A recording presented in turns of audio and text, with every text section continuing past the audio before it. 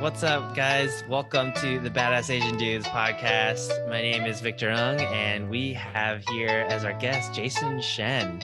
I'm super excited for our conversation here. I also have my other co-hosts, Sabo Shen and Brandon Chin. You guys want to say hi? Hey, what's up, everybody?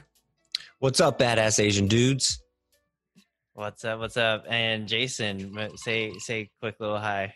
What's going on? Glad to be on here. This is gonna be a lot of fun.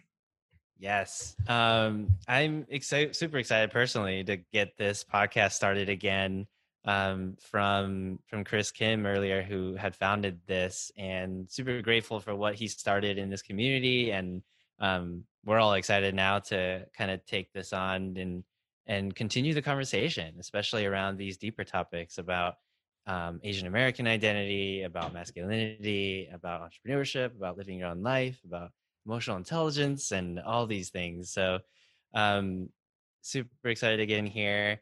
I guess I'll just start with you, Jason. Do you want to maybe quickly introduce yourself and what you've been working on for those who don't know you? Sure. Yeah. So my name is Jason Chen. I am a first-generation Chinese American immigrant. I was born in Suzhou, China. I moved to the United States when I was 3 years old. Grew up in a suburb of Boston and spent most of my childhood there.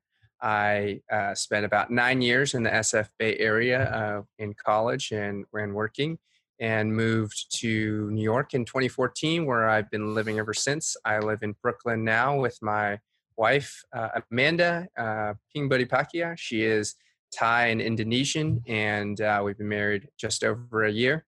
We just celebrated our 1-year anniversary. I am, I've been an entrepreneur for a lot of my life. I've started 3 companies, 3 technology companies. The last one was acquired by Facebook, actually pretty recently. And I will be starting as a product manager at Facebook on Monday. So it's pretty exciting times, really grateful for the opportunity to have that, especially during the middle of a pandemic and, this national conversation we're having about race and Black Lives Matter right now. So just excited to be on here, excited to talk about issues that are really important to me. And, hopefully they're important to other Asian guys who are listening to this podcast. Yeah. And, I'm glad you introduced yourself that way. We wanted everyone to know that you are truly a badass Asian dude. And one of the questions that we ask all of our guests is, what is your definition of a badass Asian dude? Yeah, that's a great question. I think that, being badass is really, it's a combination of breaking down barriers, breaking down expectations and kind of subverting them, going against them and kind of living your own path. I think that's really important.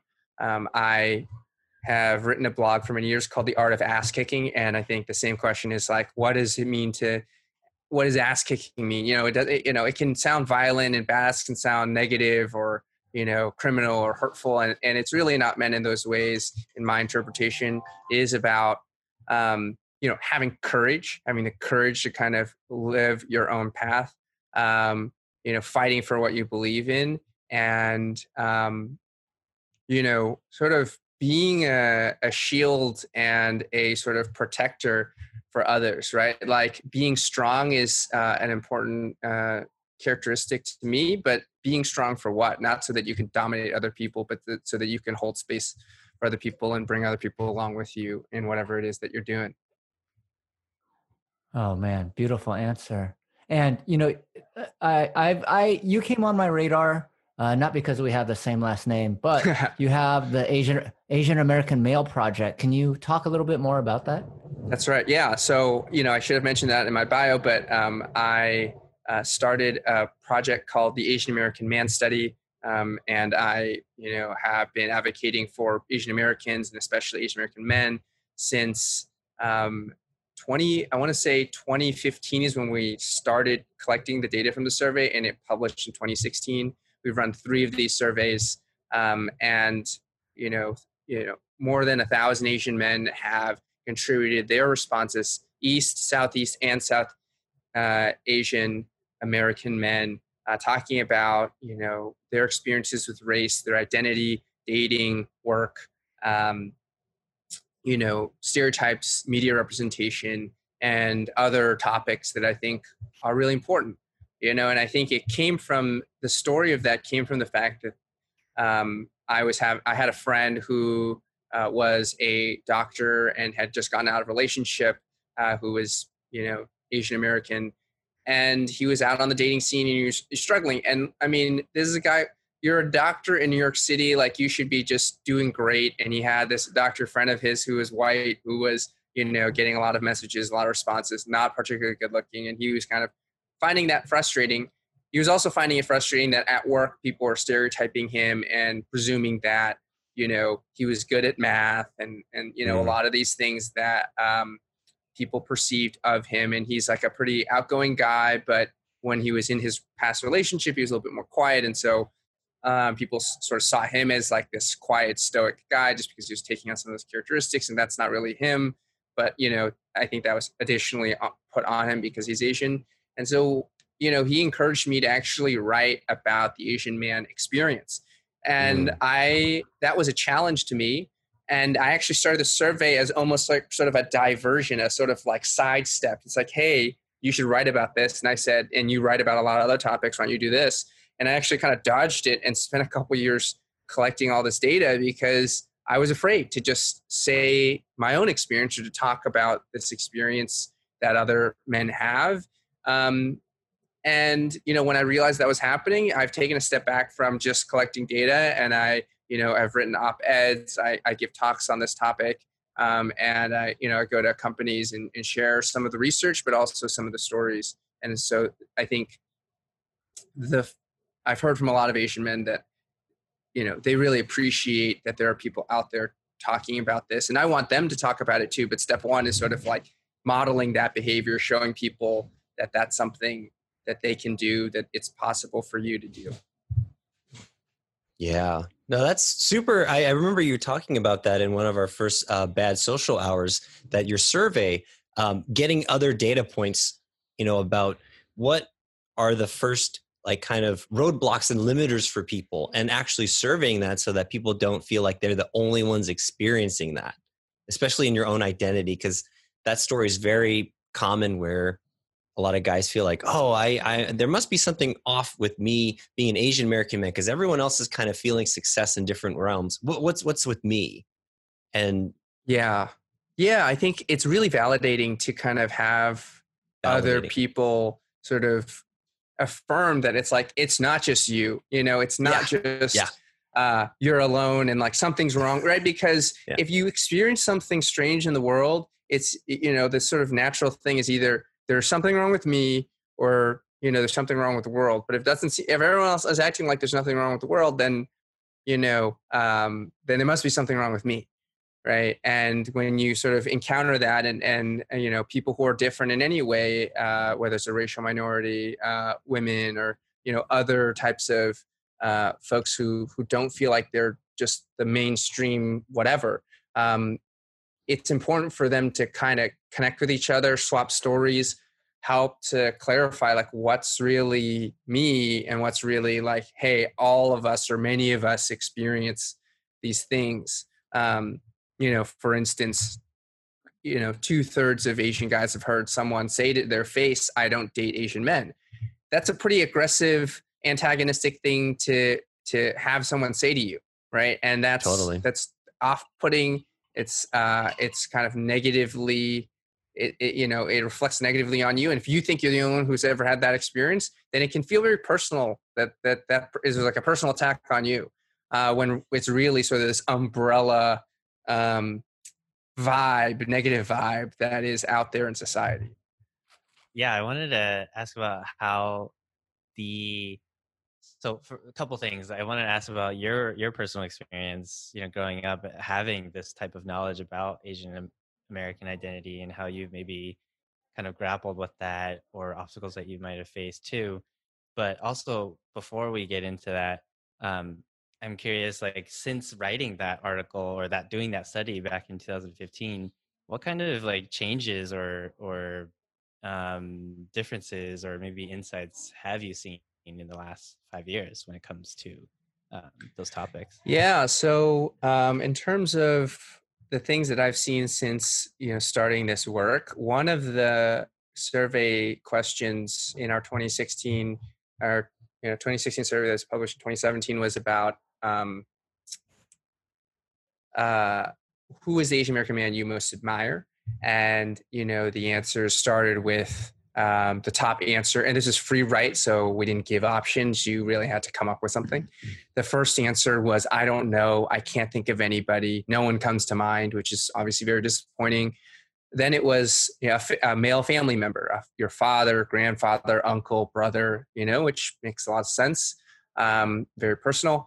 And then it was Bruce Lee, right? And I mean, Bruce Lee has this incredible legacy. He is the guy. You go to another country and you're on the street, someone's gonna be like, Bruce Lee, yeah, you're like, okay, yeah, I see you're trying to make a connection here, and I don't think you mean it antagonistically, but it's sort of like that's what you got, right? And there's a lot of reasons to respect and admire Bruce Lee. He was a total trailblazer. He was clearly a badass Asian dude, in every sense of the word. He really defined his own path, writing his own scripts, like really fighting to be an advocate. He was on TV shows. He had this philosophy. He came up with his own, style of martial arts, very man ahead of his time. And that's why he feels still so fresh and modern when you see the stuff he's saying and you see those YouTube clips. You're just like, he could fit right in. You could see him. He'd have a really on fire Instagram where he'd like post clips of himself, like kicking something, and people would just like, people would be all over that. Right. And he really understood that, and he died young. Right. And that's always like a big factor. But, I always say, like, you think about it, he still died in 1973. That was like 50 years ago. That is insane. That is so long ago. And we're still like, that guy who died 50 years ago is still our like most, and which means that there's so little, that has happened. And I was asked this question recently at a Nielsen talk where I was, talking about some of this stuff. And I do think that one of the things that's probably changed is that, I bet Andrew Yang's big and up there now, and Andrew Yang ran for president over the 2020 Democratic primary. He didn't, he sort of made it quite far in a field that was very crowded with a lot of people, governors, senators, Congress people, a vice president, all of that. He outlasted a lot of people, and he sort of had a very unique platform, whereas a lot of people kind of had, you've got Bernie, who obviously had a very explicit platform. You've got Warren, who's, known entities. And you got a lot of people who sort of had sort of some version of the same mix of ideas. And he had a really clear, defined idea. He was able to sort of bring together a lot of people and be kind of a unifier. And he was just out there a lot. He was funny. He was fun. He really leveraged the internet and memes. And, you don't have to be like, oh, I would vote for Andrew Yang, I think he's the right person to be president, to still recognize that, like, this guy, defied all expectations, defied what anybody thought he was going to be able to do, and really put a stamp on. I mean, we can look at COVID now and say that we all got these checks, these just like COVID checks, just money sent to our, bank accounts or in the mail. And it's, in no small part due to the fact that Andrew Yang like cleared that, made that thing something that was totally acceptable, understandable, and sort of like embraced as a viable option. So I think, Victor, that's my short but kind of long answer to your question. Things that have changed, that's at least one. Hey, before you get into the second question, I was curious, what was something in the surveys that was surprising to you? Something that, you were expecting to see the data skew one way, but it actually skewed another. So we'll go back to some of this stuff, and I'm just going to pull this up real quick right here while we're talking, so I can like make sure I'm citing it right. But you know, a lot of the people who'd taken our survey had, you know, the most common answers that people had dated, and you know, East Asian person, and a lot of the people were taking this for East Asian. But 77% of people had dated someone who was East Asian. 70% of people had dated someone who was white. And you know, that's actually higher than I think a lot of people expected, in terms of who their partner was. You know, again, like if you not just dating, but like in a serious relationship, a third of the people who responded were saying that their partners were white. So I think there is a sense that Asian men are like, oh, Asian women date white guys, but no, like Asian men only date other Asian women. But that's certainly not true, at least according to this survey. That of you know, this one had like 600 people completing it from all over the country. So you know, that I think is an important surprise. And I'll say something else around work and career to kind of move it beyond that as well. I think that one of the things that Asian men say that most impacts their satisfaction. So we ask people like, how much do you like your work? You know, and, you know, how happy are you with your job, right? And like, what parts about your job do you like most? And the things that made a difference, if you were to cite these three things as being, these three things are the things you're the most happy with, that you're going to be really satisfied with your career. You know, we had things like compensation, work-life balance, prestige, fits my interests, you know, employability, job security. The top three things were that made a bigger difference. Like if you said it was a part of your job you're happy with, and you're going to be happy with your job overall. Impact to society, great colleagues, and prestige was third, and tied with opportunity for growth. So I think that oftentimes, you know, we're encouraged to go into careers because they're safe, or, you know, you're secure, or you're you know, you'll be paid well, or, you know, they're prestigious. And yeah, clearly prestige does matter. But so do all these other things like that Asian men care about and are going to be happier when their job feels like they make a difference on society, that they work with people who are good quality. You know, I don't think most people are given career advice by their parents, at least, that are like, hey, work at a company where you really like the people you work with. That's not something that I think is that common, and probably not that common career-wise in general. But I think it's a great reminder that when you look at that, that's what's actually going to make you happy with your job. Yeah, that's really cool. And you know, it's funny, during your intro of yourself, you know, you talked about how your current startup was acquired by Facebook, and you almost said it like it was just something in passing, you know, but obviously that's a very big deal for an entrepreneur. You know, like how did that happen? And, you know, did that provide, you know, that is the end goal for many entrepreneurs, a successful exit, you know? So, yeah. You know, how did you feel about that, and what's next for you? Yeah. So, you know, when I think about my entrepreneurial journey, the first startup I did, I was 24. I was sort of like, it's like that kind of prototypical, like you're living with two other guys who are both in tech, and like, hey, like this is so cool. Like, let's just do something together, and kind of like, you don't know what you're doing, and you just kind of like roll into it. And a lot of lucky things happened for us. We were able to get into a prestigious accelerator called Y Combinator. We were able to raise like $1.2 million. And it was just like very sort of exhilarating, exciting. And you're also like, I have no idea what I'm doing. Does this make sense? And that did not, you know, fully work out. We folded that company. It was a ride sharing business prior to Lyft and Uber. So I think we're on to something interesting, but we didn't kind of play it out.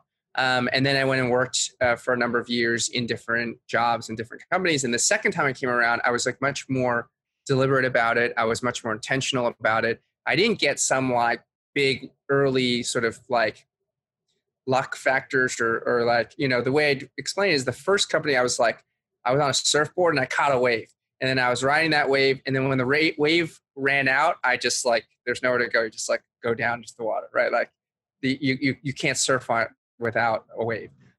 Whereas the second, time I entered entrepreneurship, it was like we were in a canoe or a kayak, and you had to kind of like push your way through the water, but you could kind of direct the boat, and you kind of knew where you were going, and like, you could feel your own energy pushing you forward. And so, I started this B2B company, and we kind of, and that grew for some point, and then we decided we didn't want to continue to do that. So we sold that to a small company in our space. So that was a sort of minor exit. And then we sort of continued on in a totally different direction into gaming and esports, and built out a company for, in that realm. And I think we launched a number of really promising early products, and none of them quite hit product market fit. And then COVID hit, and, the world was just sort of like blowing up left and right. And, we recognized that, we were trying to fundraise and launch a new product, but at the same time being pragmatic enough to say, hey, this may be a good time to try to put the boat back to shore, right? We can keep going. There's another cave down there. We've looked at like 5 caves already, haven't found any treasure. There might be treasure in this next cave, or, there's a kind of a huge storm coming. Maybe we should, dock the boat, put it ashore, and sort of take that for what it is. And so we sort of put feelers out, and we were, lucky enough to have conversations with a number of companies like Brex, like Twitch, like Coinbase, and ultimately, an introduction to someone at Facebook that really liked what, like our team, and, Facebook and all these companies are now trying to work remote, and onboarding is such a huge thing, especially at Facebook, especially these big companies where they spend, weeks having you in person, like doing all these things in person, inculcating you into the culture, making sure you're going to like jive with everybody, to say, hey, here are 3 people who have launched a number of things together, have done that successfully, who can operate independently, remotely, take initiative, like each other. They could add a lot of value to our company, right? And so, to see that through to completion is really meaningful. And as you said at the top, and, just to make it explicit, like you get into entrepreneurship and you raise money because you're trying to bring a 10, 100x return, right? Like it's about exponential growth, exponential opportunity. Startups are like the lottery for smart people, right? You are definitely playing against long odds. And, the reason why you do this is because you believe in the ability that technology can enhance something and make it so huge. And, it doesn't happen a lot of the time. Even companies that raise, millions of dollars, fail more often than not. And so for us, we didn't raise that much capital. So I think, that was, this is a really big win for me. And it, I had a friend who recently got tenure at his professor position, right? And I emailed him and I was like, congratulations, let's connect. And I realized that in a way, like this job is like sort of a version of that, like the entrepreneurial journey. It's maybe not like the huge like lottery, like winning the lottery is winning the lottery. Now you can just do whatever, you can do anything. You can kind of just like drive off to the sunset. Like I still got to work, I still got to eat. When you're a tenured professor, it's not like you can stop publishing, you can stop. But there's a certain, I was and have been a hungry, just like, I don't have anything made for me, like I got to get out there, I got to eat, I got to like hunt. And, I'm, married now, I'm in sort of entering this new phase of my life. And this is like, I have this baseline level of security. Doesn't mean I can stop working, I can just goof off and whatever, but it is, meaningful to me that I've been able to sort of create some economic opportunity for myself and my family and my team. I love that. I hear a lot of resilience and adaptability within all that. And that was kind of the question I want to form around here. Is it sounds like entrepreneurship and even just living your life with more intention in a more general sense does require this like perfect combination or dance between resiliency and adaptability or perseverance and going with the flow. Because it sounds like you've gone through and done so many different pathways and different routes. I guess for you personally, what type of emotional obstacles or maybe beliefs or things that you kind of had to push through on a more personal basis through all those transitions? Yeah. So I think, we can go back a little bit because I know you asked a little bit about my childhood, and I think we can tie this together. I was a really active kid growing up, so I've always had a lot of energy. And, at some point that was, seen as maybe being, ADD, ADHD. I was briefly put on medication, and realizing that, one thing we haven't talked too much about is my gymnastics career. I started training in gymnastics when I was 6, partly as an outlet to just get out the excess energy.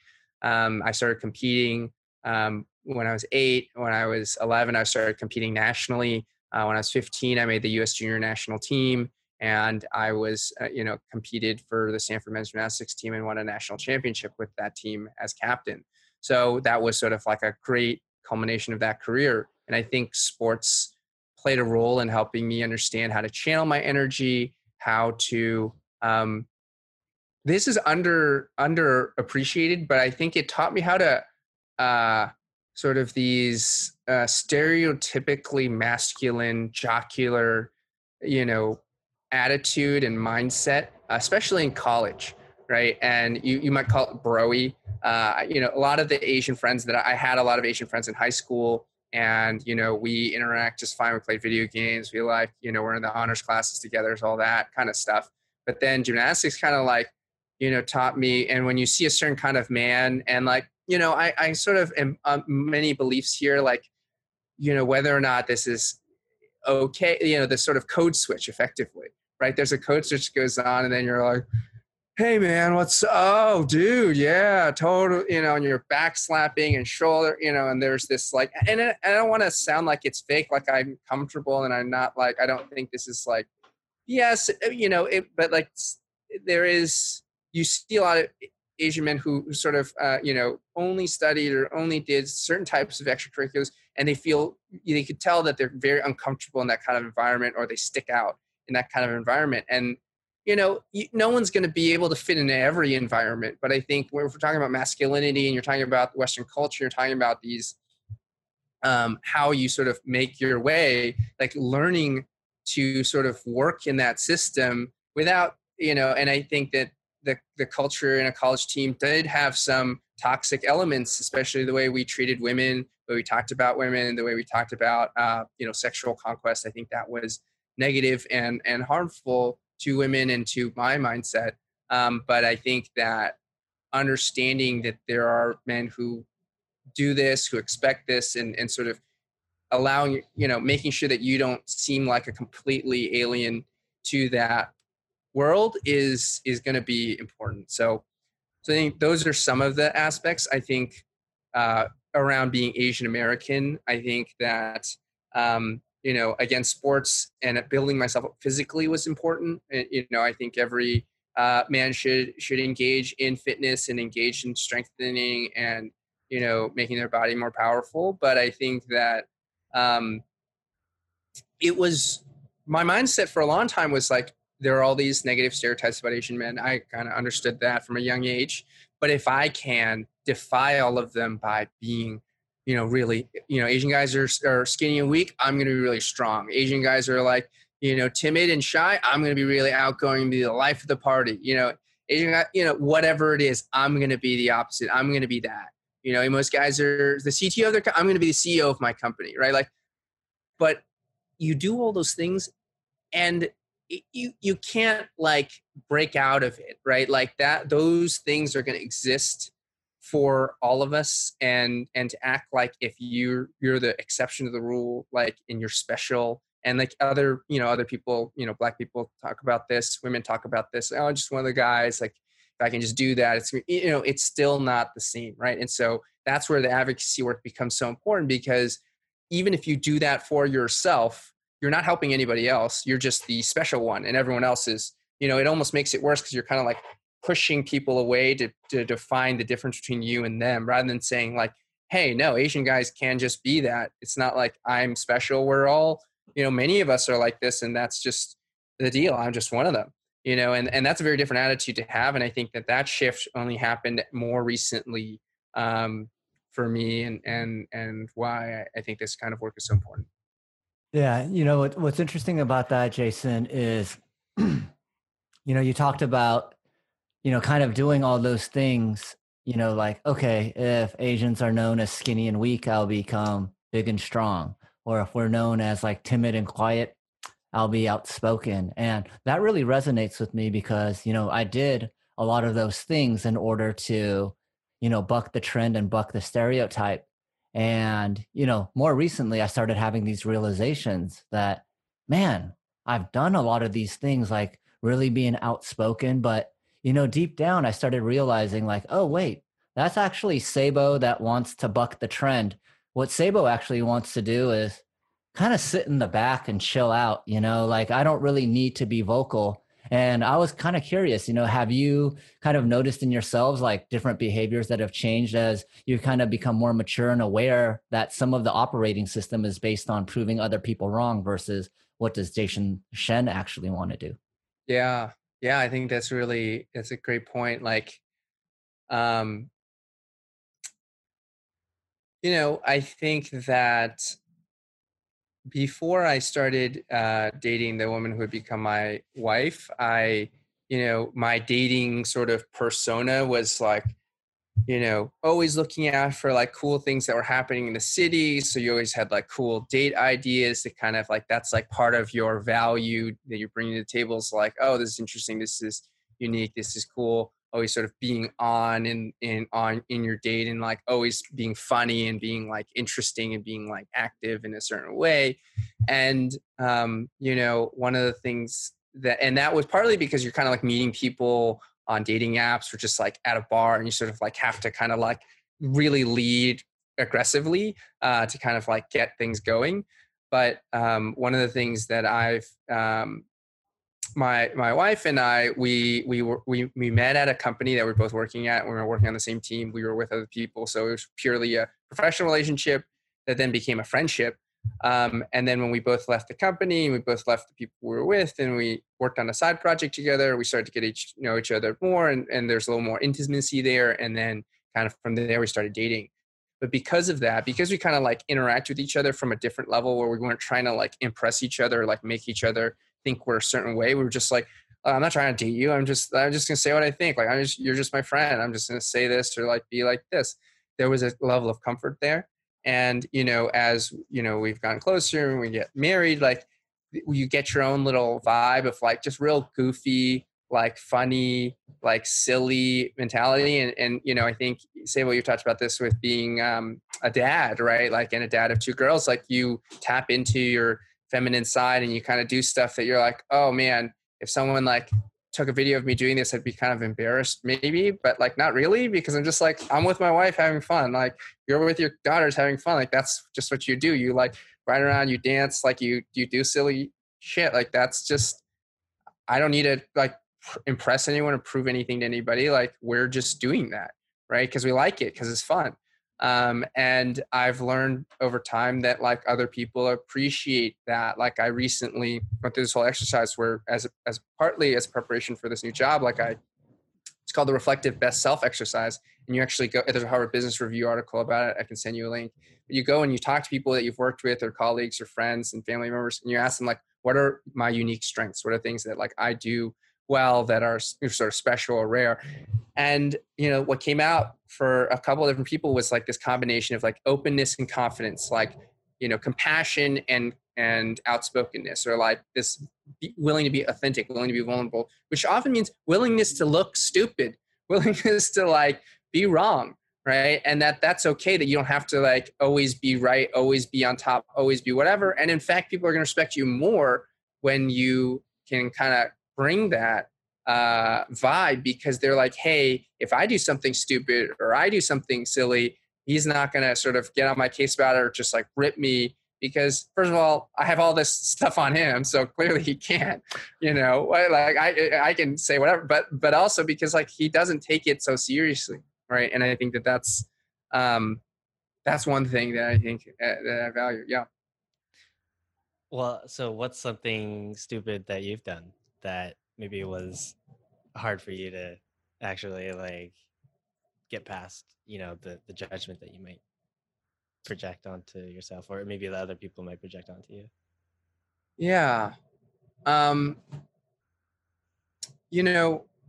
one of the things that happened with my last company, with the company I started when I was 24, was that we'd raised this money. We worked on this business. Something changed in the market, and we had to like make this big pivot. And we couldn't sort of make the decision on what to do next. And we sort of agonized over it and debated over it. And at some point, I was getting kind of like sick of like we just kept arguing, not in a negative way, but just in a like we're not doing anything, we're just talking. And that was like months. And I sort of was the first to like leave. I saw this opportunity to serve as a fellow under the Obama administration to bring tech folks inside the government. And so I applied it almost as a long shot, like who knows if this will happen. And then like I got it, and I was like, actually, this is really exciting to actually do something that's going to help people instead of the last 6 months we haven't done anything. We've just like sat around, paid ourselves like our investors money, and did nothing. Not nothing, but like we haven't produced anything tangible. And then so we had that conversation. And eventually, the company disbanded, and then we gave money back to investors. And when I went to raise my money for my new venture, I found out that one of our previous investors like was really negative about that we did that, right? And they kind of like felt like we gave up, that we quit, that even with money in the bank, we sort of didn't appreciate what we had, and we sort of like wasted that opportunity, and like we're not go-getters and we're not tough. And like I had always like kind of thought maybe, a lot of people to your face would be like, oh, that was like really awful thing to do. And then to hear that kind of like reopened up that insecurity of like, oh, did I quit? Like, did I, maybe a real entrepreneur would have just like powered through that, or been like, hey, fuck you guys, we're going to do this. And like, I'm taking over now. And like, I don't know, like, I don't even know what it was supposed to happen. Right. I just knew that I really respected these two other guys, and I really wanted to do something that we had started this company together with, like fully on board. And the fact that we couldn't get to something we're all fully on board with meant that I wasn't, prepared to kind of like, do anything else. And we're still friends. We've been at each other's weddings. Like that's rare. Like a lot of founder relationships fall apart, especially under stress. So I think that it took some time for me to sort of, re-understand that and just say like, what, I disagree with him. He's entitled to have that opinion. He's entitled to fund founders that he thinks would operate in a certain way that isn't my way. There's lots of investors out there. There's lots of money out there. You don't have to be right for every investor. In fact, you only have to be right for a handful of investors. And that's all that really matters, right? And so I think it did take some time, though. It did feel like that was like a wound that like I thought I'd healed, and then it reopened up, and then you had to like fully patch it, right? Yeah.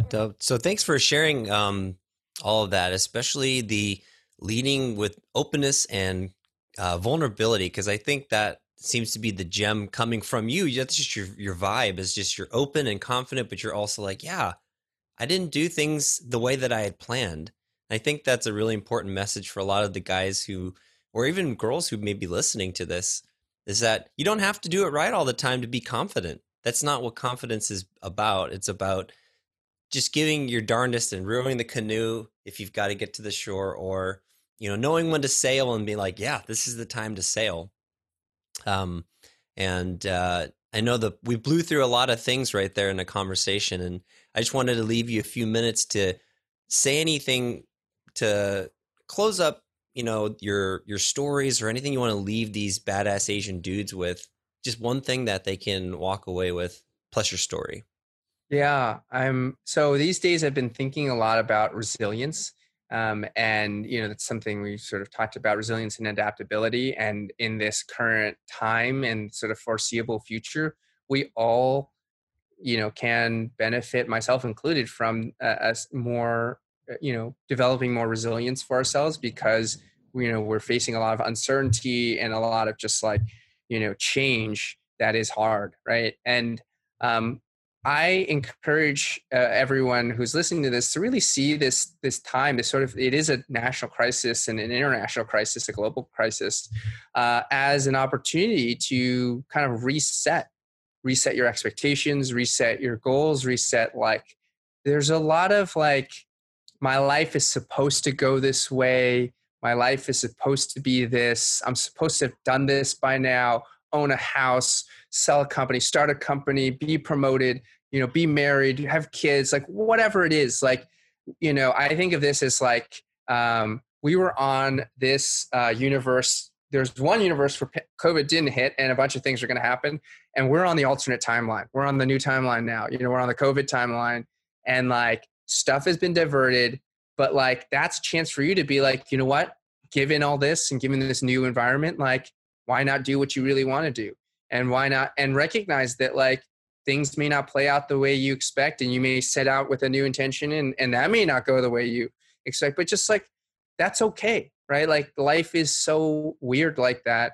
And we have both a lot of control over our own choices and our own how we react to things that happen, but we also have so little control over the outcome. One of the things you learned in gymnastics is you get a score, right? And you get a score, and you can't force anybody to give you any score you want, right? You do the best performance you can, and then it's totally in the judge's hands. And if the judge hates you, judge hates this kind of move, and judge hates that, you can't do anything. You just literally cannot do anything about that. You can only do the best performance you can, do the best training you can, put it up, and then the score is the score, right? And I think that outcomes driven mentality can be very destructive and hurtful. And I struggled with this too with the startup. It was for a while, I was this startup has to work. The first one didn't work, and the story has to be that then I started a second one. That one worked, or else what does it mean? I just started one and then started another one, and then it didn't, and none of them worked. That's just that's just a story of a loser, and but you can't think that way. You can't control the outcome, so you have to just sort of work with what you've got, focused on producing the best that you can out of the situation that you have, and being grateful, because things can definitely be worse. I don't have COVID. None of my family members have COVID. I work in a industry that's been more insulated from some of these things compared to fitness or retail or, food. And a lot of people's life's dreams have been shattered because of this. And so be grateful what you have. It can always be worse, and develop that resilience and mindset for this alternate timeline that we're living in. Oh man, I love that. I love that. I especially I love that you finished with the gratitude. And you also talked about not being outcome based. And like you, I've been involved in many startups, and fortunately for me, a lot of them had really great outcomes until I started my own startup. Then I was like, oh man, what is wrong with me? And ultimately, what I've come to realize is that the outcome is important. Obviously I have investors and fiduciary responsibilities, but I always look at our trajectory. And if our trajectory is going in the right direction, that's a big enough win for me. And I'm just making sure that we just grow it. And like you, I had these ideas of what a successful exit would be, 9-figure exit, 10-figure exit. And I started really thinking, well, does 9 or 10 figures, what will that actually change for me? I could see more material things be acquired, but I don't see myself fundamentally having different ideas of I'm more successful because it was a larger exit. And I think once I started switching my mindset, I was able to enjoy work more and just put more of myself into it. So I really appreciated that you shared all that. For people that are interested in finding you and seeing some of the writings that you talked about, what's the best way to get in touch with Jason Shen? Yeah. The two things that I would say is I'm on Twitter. You can follow me at Jason Shen. And then I've got this newsletter that I do called Making Connections. It's a weekly newsletter that goes out on Saturdays. It collects 3 to 5 ideas that are something in between tech, fitness, product thinking, culture, personal development. It's all kind of like mixed up in there. And I do some illustration work, so it's kind of fun. And you can find that at jasonchen.substack.com. It's also in my Twitter bio, so pretty easy to find. But yeah, that's, would love to hear from folks who had something that they connected with on this podcast. Oh, man. Well, hey, do you guys have any last words for Jason before we sign off? Sometimes you just got to park that canoe. Just Park don't the want to canoe. park the canoe, man. Put it in. Just put it in. Yeah. Well, I'll tell you this. I'm signing up for the newsletter, guys. All those I am things on that you talked Substack right about. now. Yeah, they're right in kind of like my own set of like interests as well. And man, I'm so glad that we finally got a chance to meet and talk. I loved hearing the story. Like I kind of knew what you did on a surface level, but after speaking with you and kind of getting a little bit more nuances to the stories, I feel much more connected with what you're doing and really appreciate you coming on. Yeah, and I just want to say that, like, thank you all for the leadership that you're bringing to the Badass Asian Dudes community. I think, we've got a real significant number of guys who are here now. And, I think you bringing this focus on positivity, on growth mindset, on, being the best man you can be in your own sort of on your own terms is just so healthy, and I know it's a lot of work, so I appreciate it a lot. Awesome. Thanks for being a part of it, Jason. You're part of this puzzle piece too, man. So Yeah. Dude, you kept that page alive while I was gone, like I would still see you posting in there and just going, oh man, at least Jason's still posting in there. And then finally when Chris asked us to take over, I was very happy that you were still in the group so that we could rebuild the group into something that was more positive versus a negative place that I had no idea. I had no idea that was going on behind the scenes, and like now I kind of get it. But like even then, like you guys do such a good job that I don't see the like bad stuff. I'm just like, I just see like what's remained, and you're like, well, there was something probably here, but I don't exactly know what it is. But okay. Yeah. So cool. Well, hey, thank you again. And I know you have that dinner party to go to. So please, I know how the wives are always waiting for us husbands. So love it. All right. Take care, guys. Be well. Talk soon.